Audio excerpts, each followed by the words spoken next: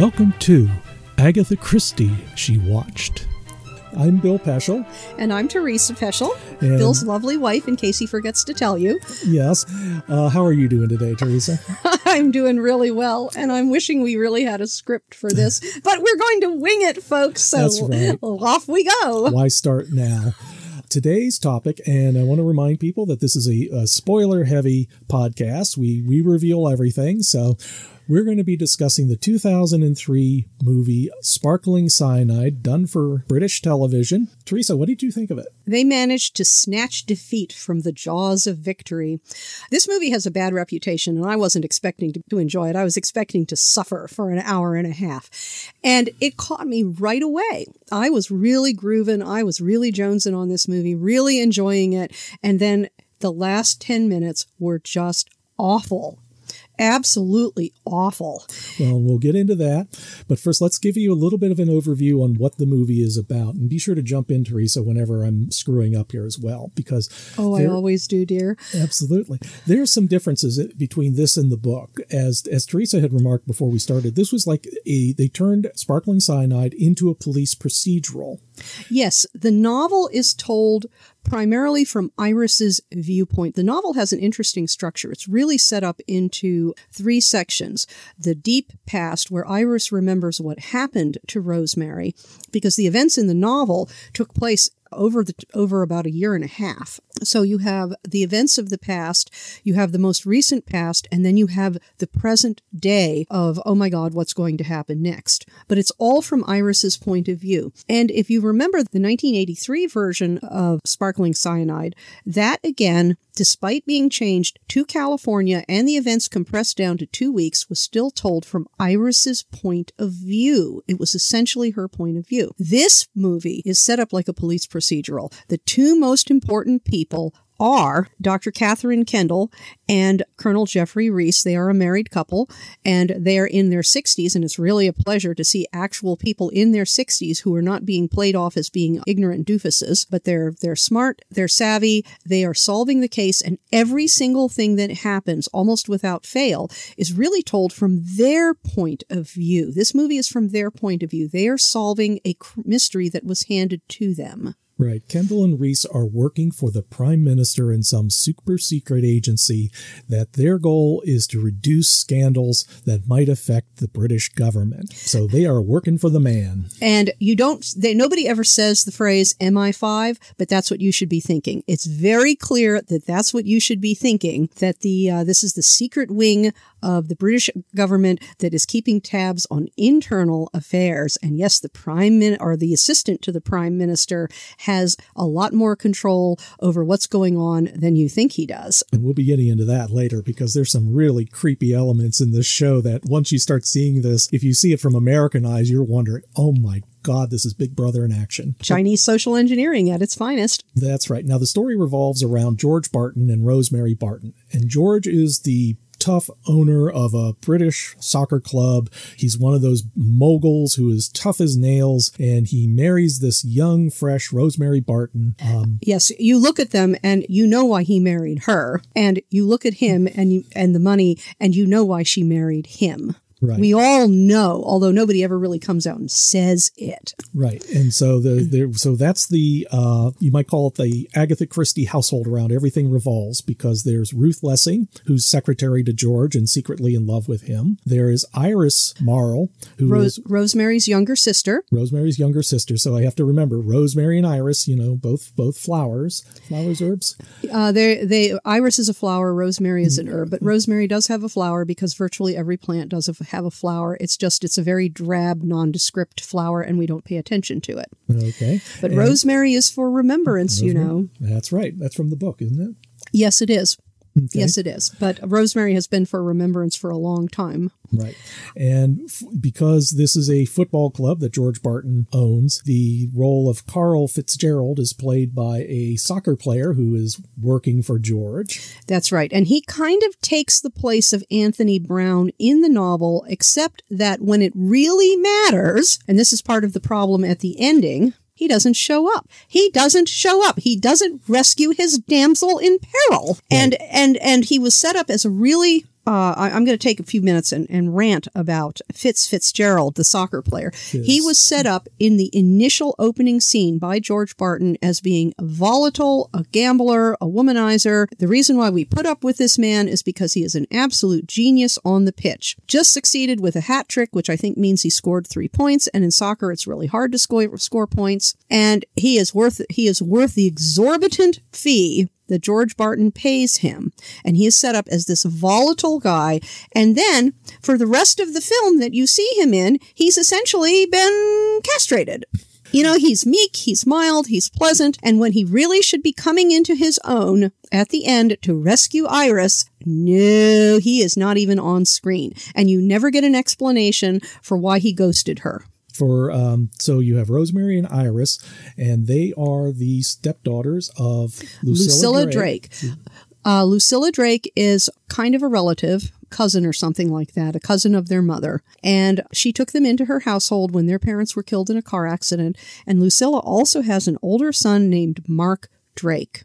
And Mark is... Every family has to have one. Mark is the black sheep of the family, and George Barton has a very low opinion of him, and well, he should. Mm-hmm. Mark Drake actually kind of reminds me of Agatha Christie's brother, who apparently had similar personality traits. He was charming. He was absolutely feckless. They finally sent him off. He was a money pit. He was a money pit. They sent him off to the military, and he served in East Africa. And there's a particular story in her autobiography in which he decides before World War I broke out, he was going to build a boat on Lake Victoria, I think, as a ferry to transport. And they supplied him with money, and he spent the money to build the boat, and he outfitted himself with a captain's uniform that outdid the Prussians in glitter. And then the war broke out, and he had to sell the boat for a loss. And then he went up to Kenya to join the East African Rifles. And I could see Mark Drake he's that charming kind of roux, that playboy. And Lucilla Drake absolutely fawns on him and supports him. In the novel, it's pointed out that he is an unexpected late life baby. She had him very late in life. She married late in life and never thought she would have a child. And suddenly at age 40, she's having a baby of her very own, her own little precious baby boy who can do no wrong. And that's where that all stems from. And of course, her husband abandoned them because he was a rotter. So it's just her and Mark against the world. Mm-hmm. And he's a couple of years older than Rosemary and Iris. Old enough that when they came into the household, he resented them. No, but that's not something we see until the very end. Yeah, we don't see that until the very end. He probably takes really well after his father, the one who abandoned him and mom. Right. And then rounding out the family, this group of people are the Faradays, Stephen and Alexandra. And Stephen is a minister of sport. Which is why George Barton is cozying up to him, mm-hmm. because George Barton, of course, is an important sports mogul, and he needs to move up in the world. He's, as Stephen says, he is angling for a knighthood. And in the United States, of course, we all think, like, who cares? But in a more hierarchical country where they are honest about their class system, having a knighthood really matters. Being able to walk into a restaurant and have the waiter say, "Sir George," instead of just Mr. Barton. That's right. That really matters. So Stephen Faraday is an up-and-comer. He has no background whatsoever. And again, this entire section of the plot was kind of either omitted completely or glossed over. But he married Alexandra for a political leg up. Right. She's a Queen's Counsel, so she's a barrister. She's a barrister, but her family is very important and well-connected. And that's basically why he married her. Right. So that, and also what we find out during the story, Stephen's having an affair with Rosemary Barton as well. So all this comes to a head. Yes. So there you are at the, and they took their time setting this up. George Barton has the celebratory dinner because Fizz got a hat trick and he wanted to point out to everybody how much he adores beautiful Rosemary. And he toasts Rosemary, and Rosemary falls over dead in a public restaurant from cyanide poisoning. So who put the cyanide in her glass of sparkling champagne? And how did they do it? Because nobody saw anything. And we've seen this before when we saw the previous version of Sparkling Cyanide. And because these are all new people to us, George Barton, the sports mogul, and Fizz, who is the striker who's having to endure his tongue lashing because he gets very well paid. All this was very fresh and really exciting. And then as a result of this, because Stephen Faraday was sitting there at the table when this woman is poisoned with cyanide in a public restaurant, that's why Catherine and Jeffrey Reese, Colonel Reese, get involved, called in on behalf of the Prime Minister. Stephen Faraday is an up-and-comer. We want to make sure there's no scandal. And then gradually things unfold and they discover that, oh my God, yes, he has been having a torrid affair with Rosemary Barton, not the woman to whom he is married. And this not being France, this actually matters. Yes, but it matters to a certain degree. And that's all. This is sort of like, was it House of Cards? It was a British show that was all about behind the scenes of the British government and all this maneuvering. I thought that was an American show with Kevin Spacey, but I can't remember because we never saw it. It's an American version of the British show. So what we see for a good part of the movie is all this maneuvering, this political maneuvering. Is Stephen Faraday having to resign? Is the press going to find out? It's very Machiavellian. Machiavellian, yes. It's very Machiavellian. Thank you, dear. I know you love it when you're able to correct my grammar and my pronunciations. We're rolling. People are listening. I know they are, and they love it. But anyway, yes, it's very Machiavellian and manipulative, and you can see, and I think it's actually surprisingly true to what actually happens, which is that people in power, by God, they are going to stay there. And they are going to do what it takes to stay there, and that is what we see. And they're also going to do whatever they feel like doing and hope nobody notices, which is par for the course. Par for the course. And so, there's also the case, there's also news that came out that Rosemary Barton had been pregnant and had an abortion recently. So why did she have an abortion? And this is another one of those things that fell apart at the end because she was having fertility treatments, according to her sister. Right. She was having fertility treatments. She was desperate to have a child. And at the same time, of course, she was carrying on with Stephen Faraday. But if she was really desperate to have a baby and her husband knew she was taking fertility treatments, why would she abort the baby? Because, hey, you had a baby, right? Well, many, many, many, many, many, many, many women have presented babies to their much older husbands. Why are you looking at me like this? And the husband says, wow, we had a child of our very own. And she says, yes, dear, we did. Unheard of. It is not unheard of. So why did she do it? But we are, that question, this is again where the ending fell down. We are never answered that question. I really was enjoying this. It was fresh. It was a different take. We very rarely see Agatha Christie done as a police procedural, but that's really what they were doing. And there's some amusing byplay as well that kind of also referred to the overall theme of Secrets and Lies, because there's an assistant played by Dominic Cooper, Andy Hoffman, who was their computer geek. And as the movie went on, this started to get a real big CSI flavor. It's like they saw what was popular and they said, we got to shoehorn some of this. So he was their computer geek. He breaks into people's bank accounts. He breaks into the CCTV to find out all these things. And one of the things that was a subplot of this was that Andy was he has to keep his identity a secret, and he can't date because they'll ask him, what do you do? And he tries to lie and they pick up on it. So there's this little subplot of Catherine Kendall teaching Andy how to lie. How to lie to dates. Yep. So that it can turn into a long-term relationship, at which point, I guess, at the rehearsal dinner, he turns to his bride-to-be and says, by the way, I work for a super secret government agent and I can't talk about it at all. And the bride says, okay, and the bride-to-be says, okay, dear.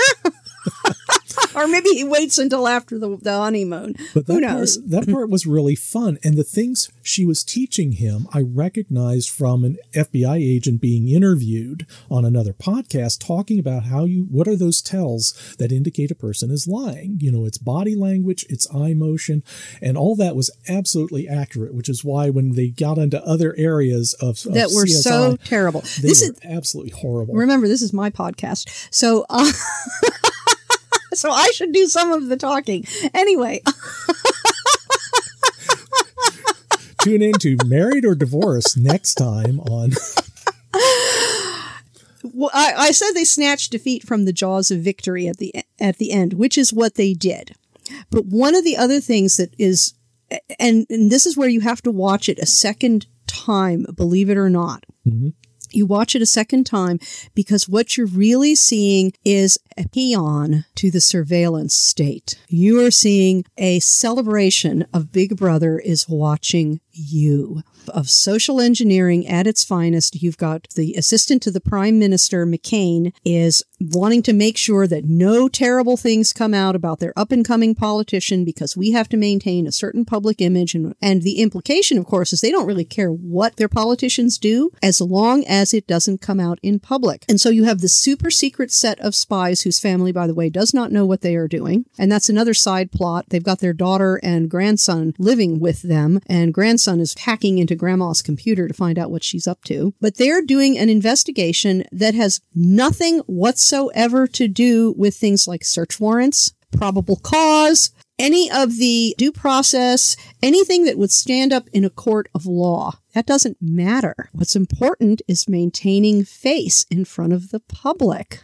Which is what they always do, but it is these means that they're doing it by that was really very creepy. Oh, yes, because Catherine has her pet geek, Andy, hacking into Stephen Faraday's bank accounts, his credit card records. His scheduling of appointments. His scheduling of appointments, and that's how they're able to discover that, every Thursday he alternates between a haircut and an acupuncture appointment, and you look at his hair and you say, nope, he's not getting his hair cut every other week. You can tell he does it himself with nail scissors. And the acupuncture, doesn't look like somebody who's old and stiff and needs acupuncture, and then followed immediately by a weekly sushi delivery. And then you hack into all of these databases and you discover that he's at this apartment that's owned by Rosemary Barton. And this is why, folks, if you don't want to be seen, pay cash for everything. And then they start using the CCTV system. And so Andy starts hacking into the CCTVs. There are cameras all over London, and they're putting this in this film was shot in 2002 and released in 2003. So this is 20 years ago. And they were already putting cameras all over the place. Well, the cameras really aren't that good, but they were telling us, and this is where the movie started falling down, that not only are the cameras everywhere, except of course inside the nightclubs and restaurants frequented by our betters, because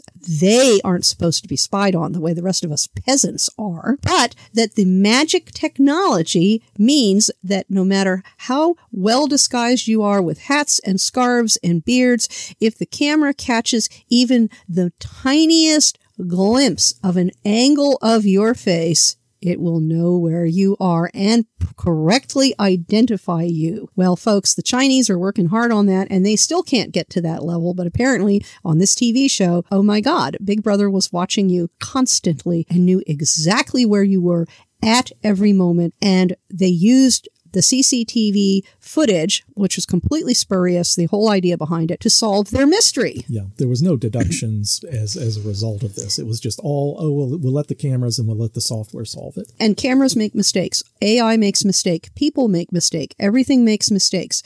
And this is even though they had already had the information in front of them as they are talking about when they finally realized that it was Iris who was supposed to die at the second party. It was not George. It was supposed to be Iris. Well, who benefits from Iris's death? Well, it's Lucilla Drake. She inherits as the next of kin. But who is Lucilla going to give that money to? Why, her precious baby boy. And this is where the ending fell apart because they're using the camera evidence to work out the mystery that they could have solved on their own with their own little gray cells. And then Iris, at the same time, she is panicked because she's gotten this phone call from Catherine and Colonel Reese. Oh my God, your life is in danger. She finds it hard to believe, but at the same time, she's very upset and she's calling Fizz. Fizz, you have to come save me. Where are you? And Fizz doesn't answer the phone. And so she runs off to her cousin, her dear beloved cousin, Mark Drake, because she knows that he will save her. Also being sure not to be seen by the surveillance guys set by Kendall and Reese, who who's literally standing outside on the pavement looking up at the apartment. Yeah, and if you're setting surveillance on somebody, you should put somebody at the back door too.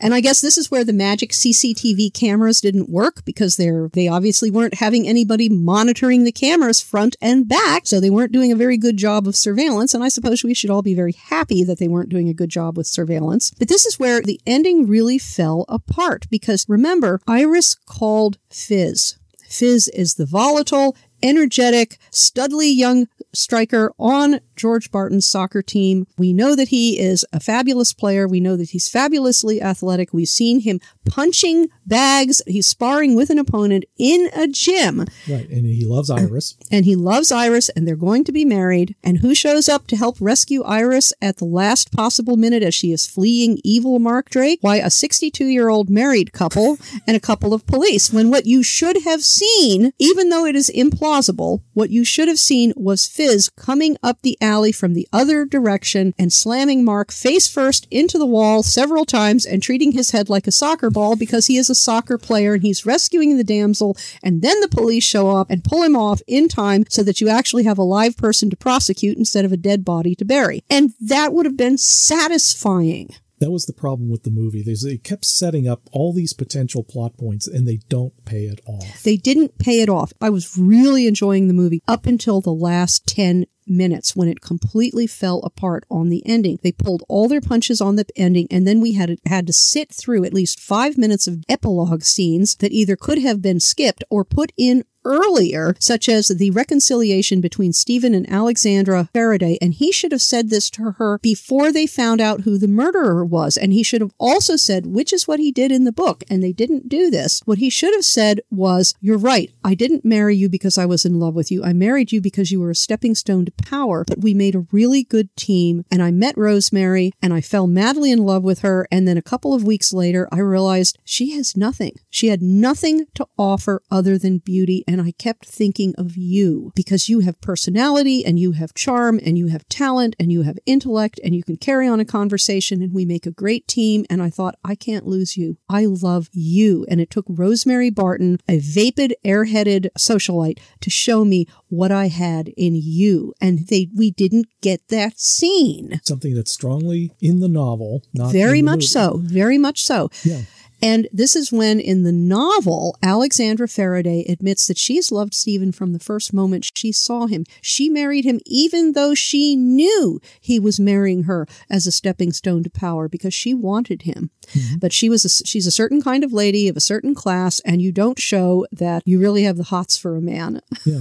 Well, and that was the almost the last scene, next to last scene in the movie after the murders have been solved. Yes, and it should have taken place earlier because then there's still tension of, is one of these people the murderer of Rosemary and George Barton? It's almost a screenwriting rule, guideline, whatever you want to say. You have your main plot, you have your subplot at the beginning, and then at the end you resolve the subplot first, and then you resolve the main plot. And exactly. That retains the unity of the story. Exactly, and they didn't do that. And this movie has a poor ratings online, and I can see why. As I said, I was really enjoying the movie right up until the last 10 minutes, but the last 10 minutes are so terrible that they cast a pall upon the rest of the film. Yeah. But at the same time, I would still watch it again because there is so much going on with the police surveillance state, and it is just an ode to Big Brother watching you. It's a wonderful piece of propaganda, and if you're a responsible, respectable citizen who wouldn't dream of doing anything bad, well, this is not really a bad idea, is it? That's how these things are sold. And also the blatant invasion of privacy. Andy, the computer geek, even says this is why no one has any privacy, although he pronounces it wrong, being British.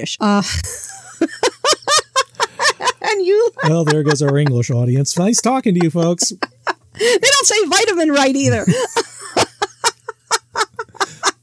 But it was really, there's so much to like in this movie, the way it's recast as a police procedural, the older couple and it's so nice to see an elderly couple on screen, a couple who are obviously in their 60s because they've got a daughter old enough to be married with a 10-year-old grandchild. Mm-hmm. The whole recasting is the police procedural, bringing yourself into the modern age with a self-made scrap metal magnate who buys a soccer team and is angling for a knighthood. And at the same time, there are age-old tropes on display, such as we all know why he married her, and we all know why she married him. It really did a great job. And then that last 10 minutes, oh my God. As I said at the beginning, they snatched defeat from the jaws of victory. This would have been a successful movie if they would have written the ending correctly. And if you're interested in other things about the cast, the Colonel Jeffrey Reese is played by Oliver Ford Davies, who, if you remember from the Poirot episode, The Murder of Roger Ackroyd, he played Dr. Shepard. So he was a murderer there, and he was a good guy here. Good guy here. And if you know your Star Wars, he was also C.O. Bibble, a senator in like the first 3 movies as well. So, and the other character, Mark Drake, is played by an actor, Jonathan Firth, who played Nigel Chapman in the Poirot episode of Hickory Dickory Dock. And he was also the villain there. But he's unrecognizable, different haircut and glasses, and it is amazing how unrecognizable he is, proving that CCTV surveillance cameras, the software, isn't that good, because I didn't recognize him, and we only saw that movie like 3 weeks ago. Yeah. No wonder I kept thinking, there must be something, I've seen him before. I must have. And that thought never even crossed my mind. Yeah. Well, it definitely did for Jeffrey Reese, and that wasn't too long ago, especially since I published the complete annotated Murder of Roger Ackroyd, and I included my review of it in there. So, well, it just goes to show, doesn't it? Yeah, you never know with an adaptation. Yeah. You never know with an adaptation. This has a lot to offer, but at the same time, be forewarned, the ending just sucks. It's a contemporary piece about Britain. The media and the politicians and the surveillance state, it's all there. And the clash between modern celebrities of soccer players and sports teams owners and young women trading on their beauty and position for money. And at the same time, you have a scrap metal magnate who bought a soccer team, and why is he cozying up to Stephen Faraday, up and coming Minister of Sports? Because he wants a knighthood, as old as time. He wants that title in front of his name. Yep. So I guess, and we already got the answer to the question of should you see it? And the answer is yes, but with a big red flag. A big red flag. That ending is going to be terrible. And recognize it. Think of it as a police procedural. Agatha Christie redone as a police procedural. And about 90% successful, too. Yeah, really I thought it was. I've seen a lot of terrible adaptations now, including the Murder of Roger Ackroyd with Oliver Ford Davies as Dr. Shepard. And boy, was that just absolutely terrible. But this was better. That's another episode if we ever get around to that again. But anyway, it is a half hour, and I want to thank you all for showing up and listening. This is Bill Peschel. And I'm Teresa Peschel. And the next one that we're going to do is 5 Little Pigs, or Murder in Retrospect, depending on which title you use. Okay. And that's going to be David Suchet. And until then, we'll see you at the movies. Bye-bye. Bye. Agatha Christie, She Watched, is Teresa Peschel and Bill Peschel. Produced by Bill Peschel. Theme song, Call to Adventure, by Kevin MacLeod. New episodes come out every week wherever you stream your content. If you enjoyed this podcast, you can help support us by going to anchor.fm/mystery and leaving a 5-star rating and review, and by helping to spread the word. To advertise on Mystery She Watched, email Peschel at peschelpress.com. All questions and comments can be emailed to peschel@peschelpress.com. And thank you for listening.